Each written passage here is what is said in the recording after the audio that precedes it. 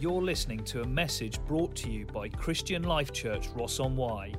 To find out more about us, go to www.clch.cc.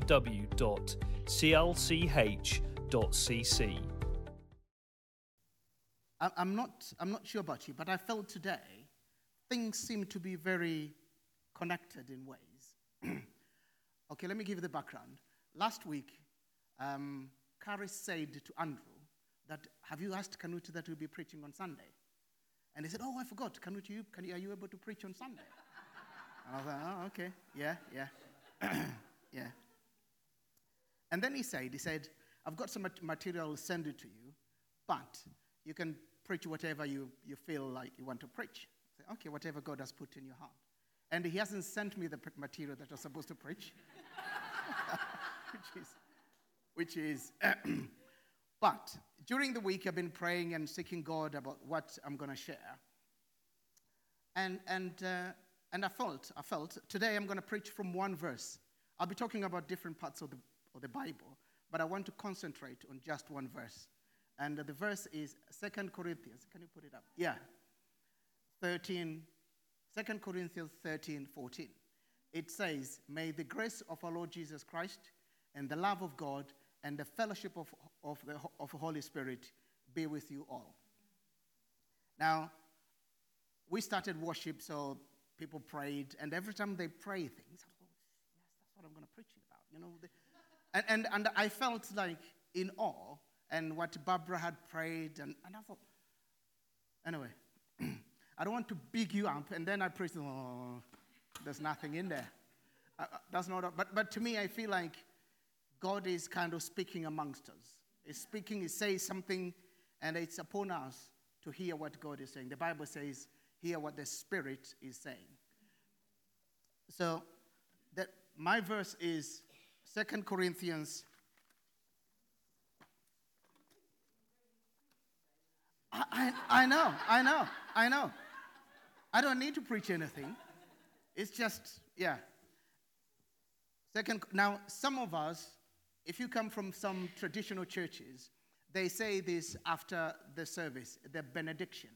And the priest or the preacher or the pastor would say, may the grace of our Lord Jesus Christ and the love of God and the fellowship of the Holy Spirit be with you all. Now, to me, I need to give you a context. That's the last verse of that book. So, Paul had written, Paul had written 2 letters to the church in Corinth. He wrote the first, some theologians, there may be more than 2 surviving scriptures, but anyway. But he wrote the 1 Corinthians to the church in Corinth, and he wrote the 2 Corinthians, and talking about love, about the gift of the Holy Spirit, he was dealing with different issues within the church. And at the final verse, he is praying to them. He's saying, may the grace of our Lord Jesus Christ and the love of God and the fellowship of the Holy Spirit be with you all. And to me, I thought, that's powerful because we all know, you've heard, I know some people know more than me here, but there are some famous last words. Somebody, this is what, I don't know, Mandela said before he died. This is what, but the last word carries a lot of weight. So for the church in Corinth, to me, that last word carries a lot of weight. And so I'm going to look at that today and pick some few things, and then we're going to finish. One of interesting thing, this is among the few verses in the Bible where you can see the working of the Trinity together. God the Father, God the Son, and God the Holy Spirit. There are some other verses, but this is one of them. There's no word Trinity in the Bible, but when we explain the doctrine of Trinity, that's one of the verses that shows that the unity in the Godhead. There are 3 persons in the Godhead. Now, some people have, in their theology, they would say, God the Father was working in the Old Testament, and God the Son came, during Jesus' earthly ministry, and then God the Holy Spirit is working now. But I don't think that's fair when you read the Scripture. When you read the Scripture, you see both God the Father, God the Son, and God the Holy Spirit, they are working together all the time. In the beginning, in the book of Genesis, it says, in the beginning, Genesis chapter 1, in the beginning God created the heavens and the earth. And the earth was without form and void. And the Spirit, and the darkness on the face of the deep. And the Spirit of God was hovering over the face of the waters. So you can see that even during creation, both God the Father, God the Son, and God the Holy Spirit were there. Just to prove that, if you go down to Genesis chapter 2, during the creation of man, it says that God said, let us make man in our own image, according to our own likeness. Let them have dominion over the flesh of the fish of the sea, over the birds of the air, over the cattle, and all the earth and everything that creeping thing on the face of the earth. So God created man in his own image. In the image of God, he created him. Male and female, he created them. And he said to them, be fruitful and multiply. So the Godhead has always, God the Father, God the Son has always been, I'm building up something here, you can see. Yeah, what I want to say is God the Father, God the Son, and God the Holy Spirit have always worked together. There was another verse in John chapter 5, verse 16, and Jesus said, my Father has been working until now, and I have been working. So even during Jesus' earthly ministry, he acknowledged that the Father was working in the world. Now, coming back to our verse today, I need to look at those. What does it mean to say the grace of our Lord Jesus Christ? What does it mean about the love of God? And what does it mean of the fellowship of the Holy Spirit?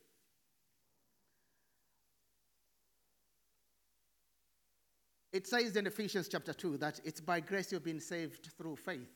It's not your own works that anyone should boast.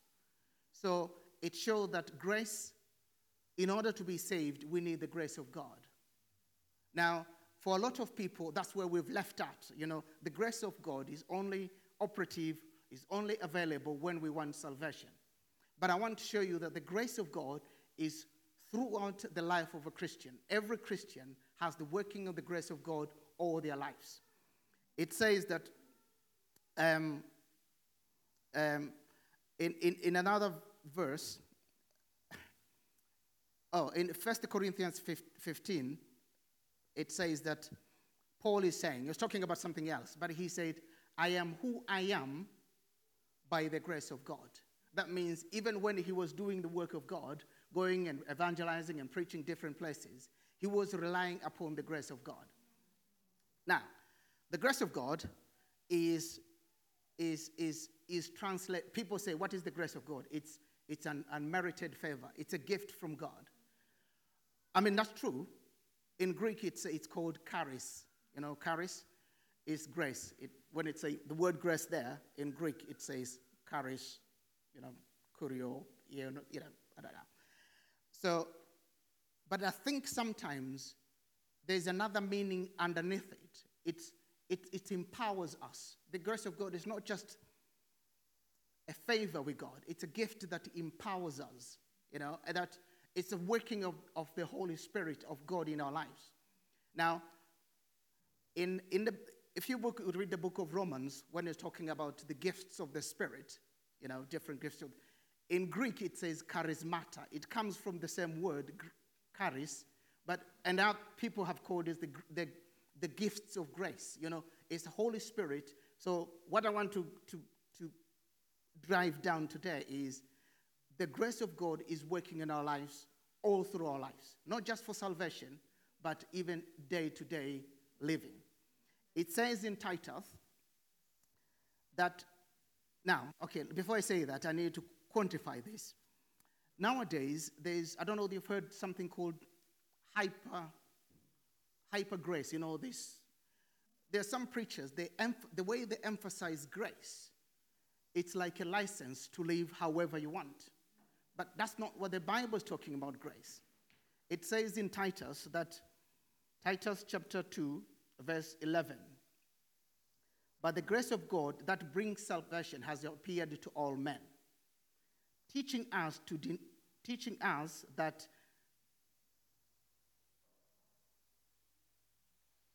okay, I'm sorry, I'm reading from New King James here. Teaching us that denying ungodliness and worldly lust, we should be living soberly, righteous, and godly in the present life. In other words, the grace of God is teaching us to say no to sin and a yes to righteousness. So it's not like we've got the grace of God, then we can live however we want. No, the grace of God, it empowers us to say no to sin and yes to righteousness. When I became a Christian, I was thinking about this. How long ago? It's about 34 years ago. I became a Christian because my mother became a Christian, And she always told these stories about what Jesus is doing in their church and stuff like that. And at that time, I was a student. So every time I come home, she tells me a story. And then one time, I decided to give my life to Jesus. So I told my mom that I think I'm ready to give my life to Jesus. So we were there in the sitting room. I knelt down, and she prayed with me. And when she prayed for me, and I gave my life to Jesus, two things happened. When I opened my eyes, I felt like the world looks totally different. The colors are so vibrant and everything. I thought, this is very strange. Now, the other thing, which is connected to the grace of God as empowering us to say no to sin. Up until then, I used to smoke a lot. I was smoking, and my granddad was smoking a lot. And, and my smoking to me, it was a stronghold. It's something that I could not stop by my own. And always, when I'm upset or I'm stressed out, I'd get a fag and, feel like, yeah. But when my mom prayed, she didn't pray about smoking. She just prayed for me to accept Jesus as my Lord and Savior. The urge, the desire for smoking went completely. Now, I know that I need to be careful here. I know that some people are kind of smoking and they're struggling with smoking, things like that. But God is working, His grace is working in our lives in different ways, So I don't want to say if you're struggling with smoke that you're not a Christian, whatever. No. But I'm saying sometimes when the grace of God comes in our lives, it breaks these strongholds of sin, and then we are free. Now, for me, when I became a Christian, I didn't go to church because I was going to college. And I was going to another place. I went to this place where I didn't know anyone. So I went and I said, I'm a Christian. Where is the Bible, the church? And that's where I grew. So it's not like I went to church and they told me, you have to stop smoking, Kanute, if you want to be a Christian. No, it's just the working of the grace of God kind of break that desire for me to rely on that stronghold on me, and it set me free. So what I'm saying is the grace of God is the one, there's the power, it's a gift of God, but it also has power behind it, which sometimes we kind of miss in the meaning. It tells us to say no to sin and yes to righteousness. And talking about the love of God, I'm not going to talk a lot about the love of God because, now, strangely, people have said today, they prayed, they said the love of God. You shared a bit about the dream you had. So the love of God, it says in Romans 8 that there's nothing that can separate us from the love of God, not even life itself or even death. So the love of God is important in our lives. And Paul is praying for the church in Corinth that we should be having this love of God in all our lives. The bit that I'm going to dwell a bit more is the fellowship of the Holy Spirit. So what does this mean to say to fellowship with the Holy Spirit? In the Greek, the word fellowship is koinonia. I don't know, you've heard this word. Now, it has two kind of, from this verse, there are kind of two meaning, In the sense, the first meaning is, it says that in the book of Acts that they had everything in common. And that's the word is used. They had koinonia. They shared all they have. So the first meaning is the fellowship of the Holy Spirit. That every Christian, we share the Holy Spirit. It doesn't matter whether you're saved yesterday, a decade ago, or half a century ago. Each and every one of us is born of the Spirit. Each and every one of us has the Spirit of God in us. God we are all the children of God. It says in Galatians 4 that because you are sons and God has sent forth his Spirit through his Son into your heart, crying out, Abba, Father. I mean, this is another verse where you can hear the Father and the Son and the Holy Spirit. So is the Holy Spirit is telling us, speaking to our spirit, that we are the children of God. Now, God does not have grandchildren, because sometimes we tend to depend on other people, depending on the pastor or depending on this church leader. But we all have access. We are all children of God. We have the same right, as it says in the Bible, those who they were given rights to become children of God. Each and every one of us has the right to be the child of God. Now, the second meaning of the fellowship of the Holy Spirit is more personal, is us having the relationship with the Holy Spirit. In the Bible, it's like having communion. And when Gavin shared the picture he had today of being on the table with the king, that is communion, that's sharing, that's fellowship, that we sit together with God. Now, Jesus, before he went to heaven, he said, I will send you another helper. And when he comes, he will abide with you, and you will receive him. The world will not receive him because they don't know him, but you know him, and he will dwell with you, and he will be with you forever. So the Holy Spirit is not an it. Holy Spirit is not a force. Holy Spirit is not, I know the Bible uses the imagery like the dove, but Holy Spirit is God. Holy Spirit is a person. And because he's a person, then we can have fellowship with God. We can have fellowship with the Holy Spirit. Now, the Greek word for when Jesus said, I'm talking about a lot of Greeks today. Yeah. When Jesus said, I'll send another helper, the Greek word is parakletos. Para means to go, parallel line. They go alongside. So parakletos, kletos means help.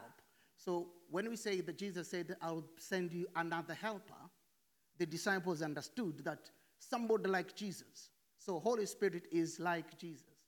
He is the Godhead. He is the person in the Godhead. So Holy Spirit, we can say that is sent to us so that he can walk together with us in our day-to-day. In other parts of the Bible say, keeping in step with the Holy Spirit. Holy Spirit takes a step and you take a step. Holy Spirit leads you this way, it leads you that way. As I said, I'm going to be quick. Now, how can we have this fellowship with the Holy Spirit? And I've jotted 3 things here. One is to allow Holy Spirit to teach us. It says in John 16, Jesus said, I have so many things to say to you, telling his disciples, but you cannot bear them. However, I'll send the Spirit of truth, that's the Holy Spirit. When he comes, he will guide you into all truth. For he is not speaking on his own authority, but whatever he hears, I speak, he will speak to you, and he'll tell you of the things to come. He will glorify me, and he'll take of what is mine and declare to you. So one of the things that we can have the fellowship with the Holy Spirit is to allow Holy Spirit to teach us. There's a lot of things that it doesn't matter how long you've been a Christian, God will always guide you through, give you new revelation, giving you new teaching. And one example I want to use is, I have some friends, this is in Africa. These friends of mine, they became Christian after I became a Christian. And then, when they became Christian, they struggled with the point of being baptized, the baptism of, of immersion. Because in their mind, they said, we were baptized when we were little. It doesn't matter. And for me, I wasn't pressing them to do anything. I just left that. And then I kept praying for them. And when I say praying for them, it wasn't like I was praying for them every day, And then it went on, I don't know, maybe a year or so. They all came at different times. They said, Kanute, we want to be baptized. And they went and be baptized. And to me, I could see that this is the Holy Spirit was teaching them the significance and of the baptismal after being a believer, and they did that on their own accord. So one of the things that we can have the fellowship with the Holy Spirit is to allow Holy Spirit to teach us, to be teachable. The Bible says that he was sent in order to teach us all things. And this is where, as I caveated, we are at different walks in life. We don't have to judge one another. Oh, that person is doing this, shouldn't be doing that. No, because the Holy Spirit will teach that person, say, you need to do this, you need to do that. We can't force people, because if you force people, they'll be doing it because you've asked them to do. So that's one. The other thing is obeying the promptings of the Holy Spirit. Holy Spirit speaks to us in different ways. You've heard people say they refer to dreams or a picture or an impression or whatever. So by obeying those, then you become having this fellowship with the Holy Spirit. And the example to me is, if you and I were to work together and we don't talk, you don't listen to my instruction, or there's no fellowship there. And I'm afraid sometimes some marriages have reached that stage. People share a house, or because of the mortgage they're together, or because of the children they're together, but there's no fellowship. But if we are obeying those promptings of the Holy Spirit, what Holy Spirit is saying, then we develop the ear to hear what Holy Spirit is saying in our lives. In that way, we build that fellowship. When I was little, I used to go to my grandparents, and my grandparents, they kept herds of cattle. And so we will go grazing, and when we come back, you can hear the cows mooing, and the calf, they moo back. And I'm thinking, how do they know that's the voice of their mother, But they know that that's the cow because they are related. That's the mother, the cow, and the calf they can hear. And because we are the children of God, we also, Jesus said, my sheep hear my voice, and the voice of stranger they do not hear. Now, that's not by default, but I think we need to develop that is by obeying the Holy Spirit. What the Holy Spirit is saying to us, then you just go and do it. Next time it becomes more clear. I mean, I've said many times to some of the people that sometimes to me, I discovered that was the voice of the Holy Spirit once I've missed it. And I thought, oh, so that was God was saying to me at the time. But I think if I obey more and more, it becomes clear to me that's Holy Spirit saying to me.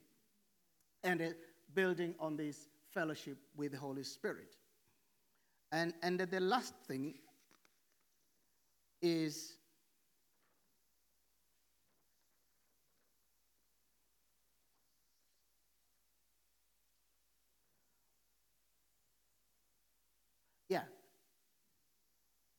when I say obeying the promptings of the Holy Spirit, as I said, whether it may be by dream or by impression, or God highlight a verse or remind you something, it seems to me more passive, You're waiting for the Holy Spirit to do that. But I think the third point which I want to talk about is seeking his guidance. Because there are times whereas we don't know what to do, but we need to know what the Holy Spirit wants us to do. So but we can build this fellowship by seeking his guidance. The Spirit of God knows all things. And because the Holy Spirit knows all things or understands all things, then it's important for us to seek his knowledge, to seek what he's saying in different situations. There are some decisions I know people are talking about packing, You've heard this about saying, I ask the Holy Spirit about packing and they got to pack. Anyway, but there are some decisions in our lives, they are not written in the Bible, We need to make those decisions. But those decisions, there will be more, it serves us a lot of hassle if we involve the Holy Spirit. We say, Holy Spirit, maybe looking for a partner, or I need to do this, or I need to be a preacher, whatever. By seeking the Holy Spirit, it saves us a lot of hassles. I mean, one of the image that comes to mind, you remember the days before we had sat-nav. Sit somebody there, you're going to a place you think you've been there before, you vaguely remember, and you're driving and said, you feel like you're lost, but you don't know what to do. You say, can we ask the locals? They say, don't ask them, I know where it is. And you go round and round and round, and in the end, you get lost. And then you ask the local, excuse me, where is such and such a place? And I say, oh, it's just around the corner. It's because the locals know the place better than you do. So the same is our Holy Spirit. The Holy Spirit know all things. So there are decisions in our lives. To help us a lot if we involve the Holy Spirit. We ask the Holy Spirit, what am I supposed to do in this situation? Yeah.